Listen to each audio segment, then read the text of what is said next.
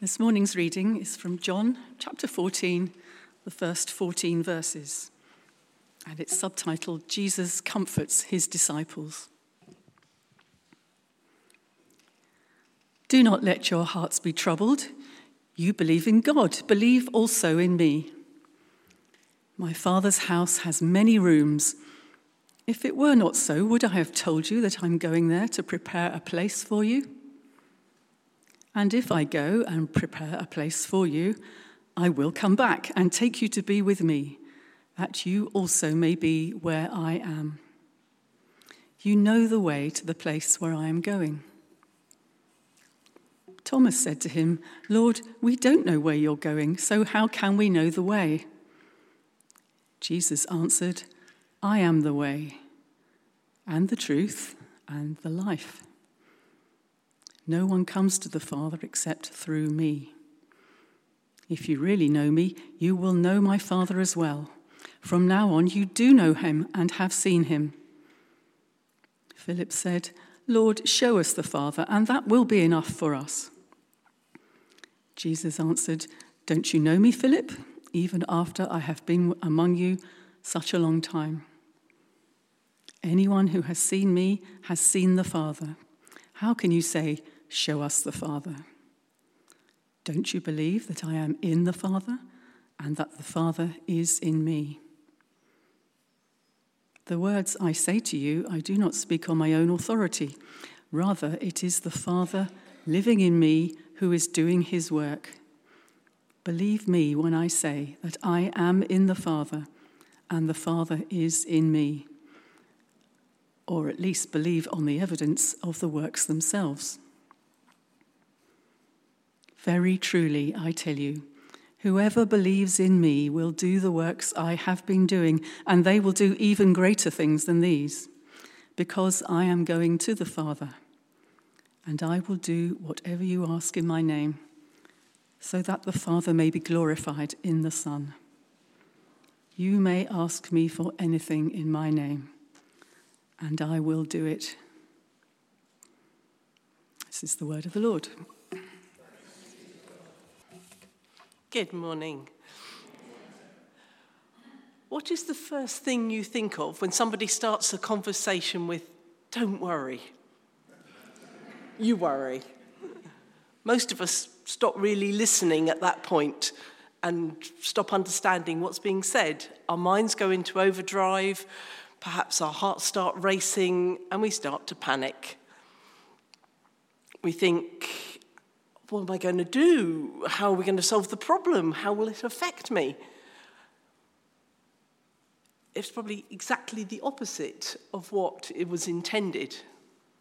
And chapter 14 starts this way, partway through a conversation between Jesus and his disciples. You may remember from last week that they were in the upper room sharing the Passover. However, this time, the Passover was not just a meal. Jesus had demonstrated that how he would now be the lamb.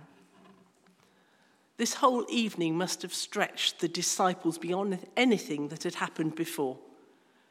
Jesus had shown them in the bread and the wine that he would die. But more shocking revelations were to follow very quickly. Instead of becoming heads of state, they would be washing other people's feet. One of them was going to betray him. And Jesus was going away. In chapter 13, verse 33, he said, where I'm going, you cannot come. And then finally, Peter too will disown him. In the midst of all this, Jesus tells them not to worry. What he says is, do not let your hearts be troubled. Really? This seems a particularly good time to me to be troubled. Troubled, however, has a bit of a deeper meaning here than perhaps how we would use the word today. Troubled was the word used for the waves in a storm when they were all stirred up, and we can particularly imagine that at the moment. Everything is stirred up and tossed about. In fact, it's reminiscent of what Jesus said when he calmed the storm in Luke 22. That evening, unbeknownst to the disciples, the storm was brewing outside.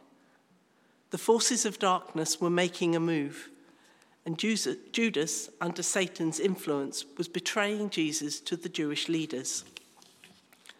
whilst inside, Jesus was calmly preparing his disciples for the next few days. But they simply couldn't understand him. Their worry framed this whole conversation. And I get it. For 3 years they'd followed Jesus, giving up pretty well everything in their lives. They'd witnessed fantastic miracles, the healing of the 5,000, healing the sick, opening the eyes of the blind, even raising the dead. They'd listened to scriptures being explained as never before, and they touched the Son of God in everyday life. John would later write in 1 John, "That which was from the beginning, which we have heard, which we have seen with our eyes, and which we have looked at, and our hand has touched, he is the word of life." They had expected Jesus to take up his rightful place as king in the here and now. But all their expectations, their hopes, were collapsing, disintegrating around them. Jesus is leaving and they simply can't get their heads around it. I would imagine as Jesus explains that he's going to prepare a place, they may well have been thinking, what house? Where is it? But the words Jesus uses to conjure up the image of this amazing place was more opulent than even Herod's palace. I should perhaps pause to explain the culture at the time was that a practice that each family would have their own house and complex of buildings or tents, depending on their wealth. And as a son got married, he would return home to build on an additional apartment onto the existing house. And then he would go and fetch his wife and his bride and bring her to the new home. So the original father's house would start getting larger and larger and larger. And Jesus here is giving them a picture of what the Heavenly Father's house is like, which is very large, as there are many dwellings of rooms or apartments. So that is what would be envisaged here. I found it interesting to note that the disciples were not so much interested in the house and the rooms. There was no squabble about who's going to get the best room or the one with the view of the ocean or whatever. The only concern was that Jesus was leaving them behind and they didn't know where he was going. Before we move on to the rest of the passage, it would be worth taking a moment to ponder this point. Back in Mark 10, the disciples had been fighting over who would sit next to Jesus. Power and prominence were on the agenda. But now all of this has fallen by the wayside, and all they're concerned about is not being with Jesus. The prospect of Jesus abandoning them, even for a short time, is more than troubling. It's unbearable. But they knew better than to say, "But you can't leave." Jesus is offering them comfort and reassurance as he himself prepares for his own death. But he's also starting to get them to think for themselves and put all the pieces together that he's told them time and time again. So we have Thomas. Aren't we thankful for Thomas as he pipes up with the very obvious and literal thought that all the disciples must have had at that moment? We don't know where you're going.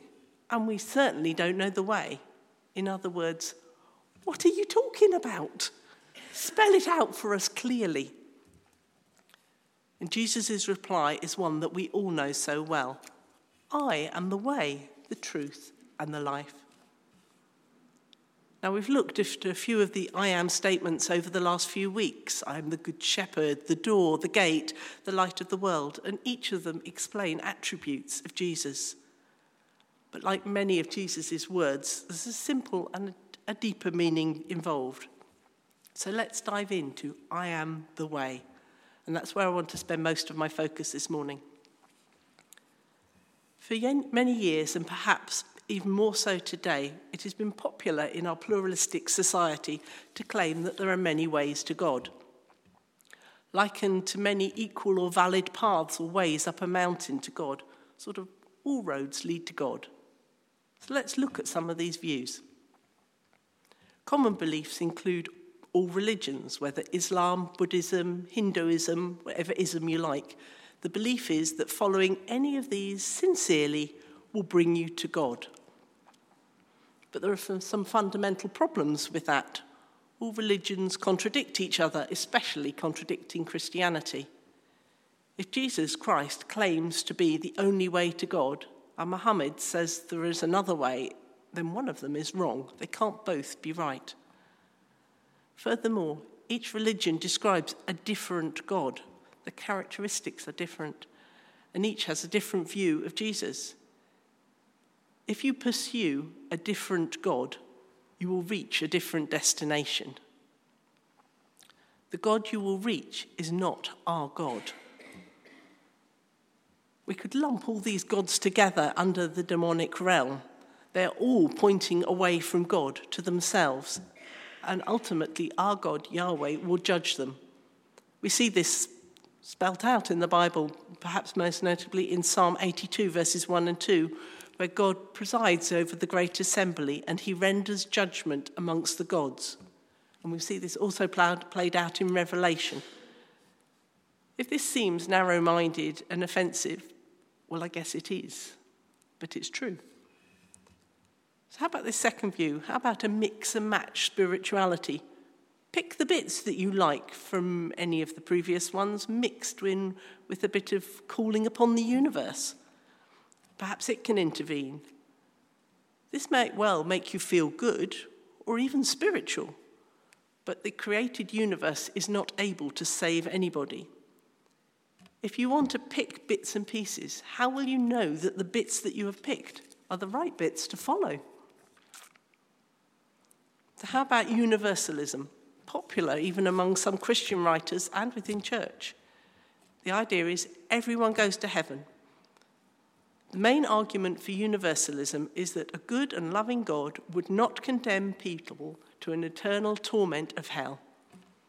This doesn't take into account the whole picture and the whole nature of God, that he's not only loving, but he's also just and holy and righteousness.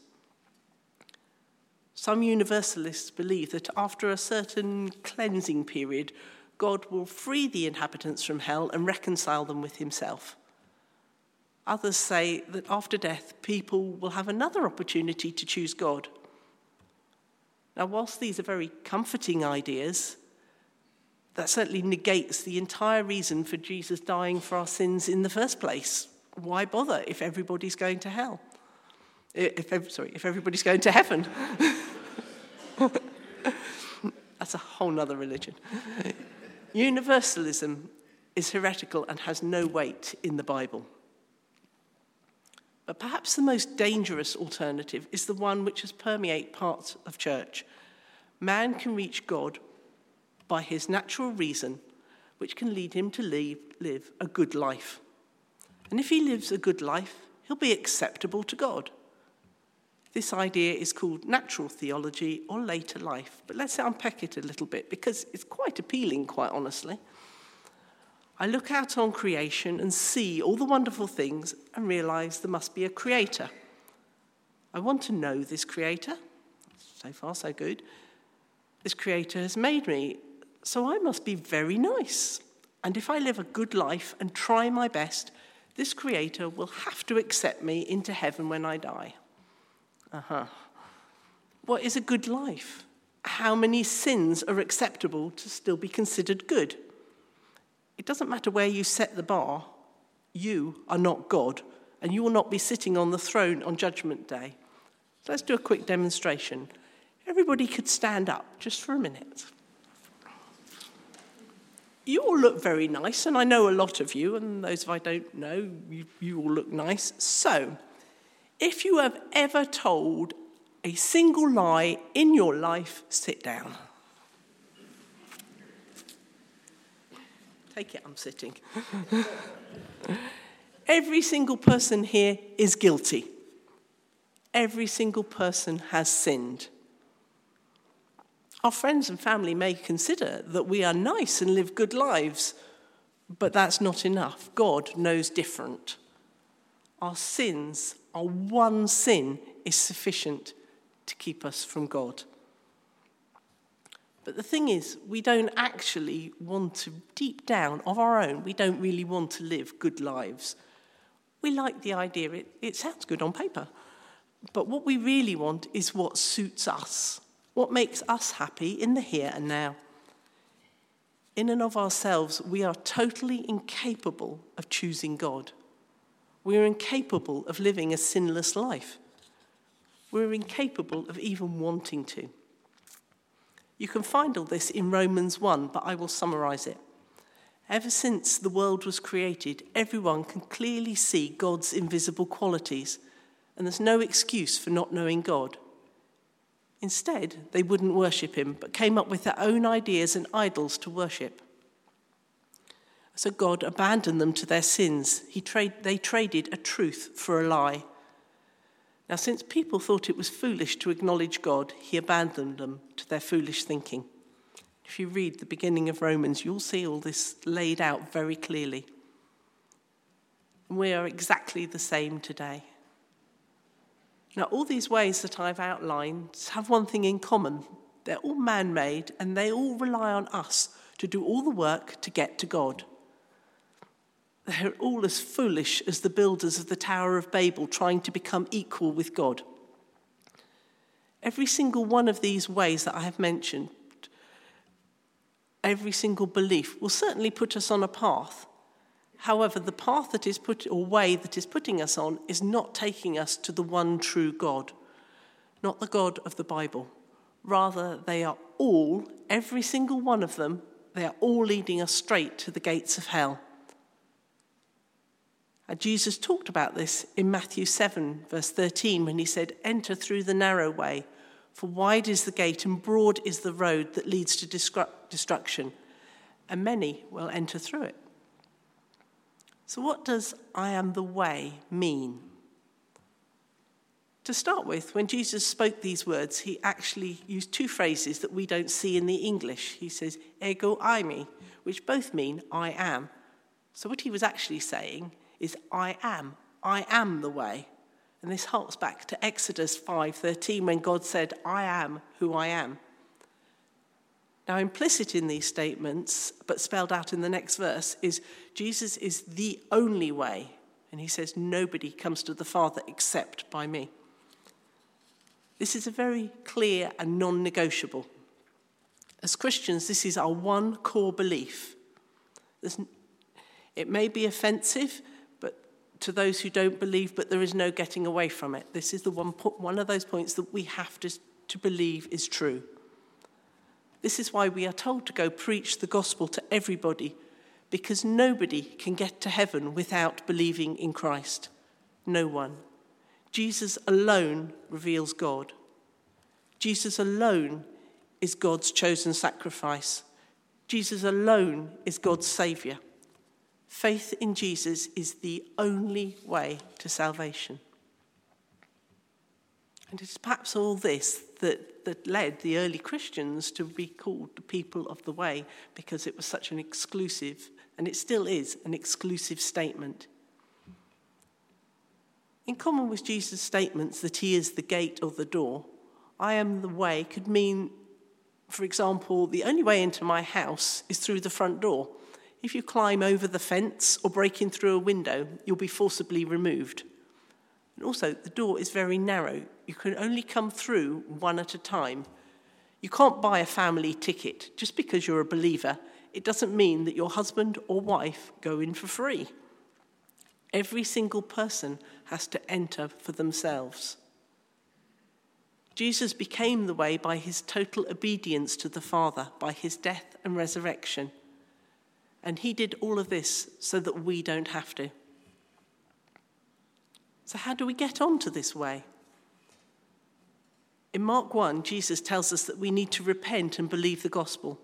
And Romans 10:9 follows up, "If you declare with your mouth that Jesus is Lord and believe in your heart that God raised him from the dead, you will be saved." Jesus didn't say, "Lift your hand, repeat after me the following words, and you're in." By repent, he meant examine yourself, acknowledge your sins for what they are, confess them and turn away from them. Submit to Jesus in every area of your life and believe and be thankful for everything that he has done to save you, recognizing that you can do nothing on your own. If Jesus had purely meant that the way to be the means by which we gain access, he would have perhaps repeated that he was the door or the gate. So we need to look again at what he meant when he said, I am the way. In the culture at the time, and still in some Arab-speaking countries, if you're visiting a place and you stop to ask the way, the person you're asking will reply with, I am the way, and they will take you to where you need to be. The guide becomes the way, so to speak. Isaiah 30 reminds us that when you turn to the right or the left, your ears will hear a voice behind you saying, this is the way, walk in it. Now, if Jesus were to just issue a bunch of instructions or commands when we first start onto the path, i.e. become Christians, it would not be long before we become discouraged or lost. We have enough trouble keeping on the path with his daily guidance as it is. Quite simply, leaving us with a set of rules would leave us in the same place as other religions. We would be working our way to heaven. Jesus showed us that this was never going to work when he issued God showed us this was never going to work when he issued the 10 Commandments. People were not going to be able to follow the laws for any sustained period on their own, and we're no different from them. We need divine help to follow Jesus, and that's why he sent his Holy Spirit to be the ever-present voice to guide us through all the twists and turns of our life. This way is talked about, as we read when we were in Philippians 1. God, who began a good work in us, will carry it out to completion until the day of Christ Jesus. In other words, walking the way of Jesus is obeying Jesus and letting ourselves be transformed into his likeness throughout our lives. So what about the rest of his statement? I am the truth and the life. Sadly, we don't have time to unpack these in any depth this morning, but I have got notes in our home group notes for you to look at these. But briefly, truth in today's world has never been so cheap and undervalued as a commodity.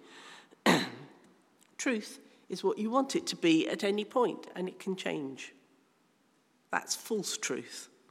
Lies, in other words. What is biblical truth? To start with, it is every word that comes from God. This means that all of Scripture is true. In Psalm 119, we read that God's law is truth. Jesus talks about the law during his Sermon on the Mount and goes on to tell his audience that, in fact, he himself is the embodiment of all that is true. For in him there is no sin. Furthermore, at the start of the book of John, we read, in the beginning was the Word, and the Word was with God, and the Word was God. We understand that this true Word is Jesus. Our understanding of truth grows as our faith grows, and Jesus spoke a lot about truth. Know the truth, and the truth will set you free. This is correct. We know Jesus, and as we know Jesus, we know he will set us free. Truth leads on to I am the life. After telling his disciples about his impending death, he's now claiming to be the source of all life. In John 10, he declared that he's going to lay down his life for his sheep and take it back up again. He spoke of his authority over life and death as being granted to him by the Father. And he gives the promise that because I live, you too will live. He's not talking about living now. He's talking about deliverance from a life of sin, from the life of sin and death to a life of freedom in eternity. All three I ams are inextricably linked. Jesus is the way, the means by which we come to God, the path which we must follow. But we can only follow by the light of the truth, which is Jesus, so that we may have eternal life living with and in him. Perhaps Acts 17 sums it up, for in him we live and we move and we have our being. I want very briefly to cover one final part of the conversation. Philip asked Jesus to show them the Father. Jesus is saying to his disciples, you haven't really known or understood me. but from now on, you know me because you've seen me. And Philip says, Jesus, we've been with you for 3 years. We've seen all these incredible things, but we're not satisfied. We want the big one, the one that even Moses didn't get, one that was denied to everybody really properly. We want to see God now. We want to see his face. If we see the God, our Father, who is invisible, it'll be so much easier. It's quite hard to be devoted and obedient to a God who is invisible. Just once, Jesus, just once, show us the Father. How many times have we said, just answer this one thing and we won't ask again? Perhaps this is where Jesus is getting a little bit irritated, because he says, well, how long have I been with you? Who do you think I am? Who's standing before you? Don't you know me? How can you say, show us the Father? What am I, chopped liver? Probably not a kosher example, but there we go. What do you think I've been doing since I was born? You are talking to the visible manifestation of the invisible God. I am one with God, because when you look into my eyes, you're looking into the eyes of God. When you touch my hand, you are touching the hand of God. Now, Jesus is pushing this point home because they will need to believe in him completely when he's invisible, just as they believe in God, who is also invisible. As I finish this morning, I want to leave you with one question, one that changes lives. Who is Jesus to you? I don't mean who is he when we're safe inside church with like-minded individuals. Who is he when you're talking with others? Who is he on Monday morning at work or Thursday afternoon, catch up with friends? Who is Jesus really to you? Is he the only way or one way? Who do you say he is? Let us pray.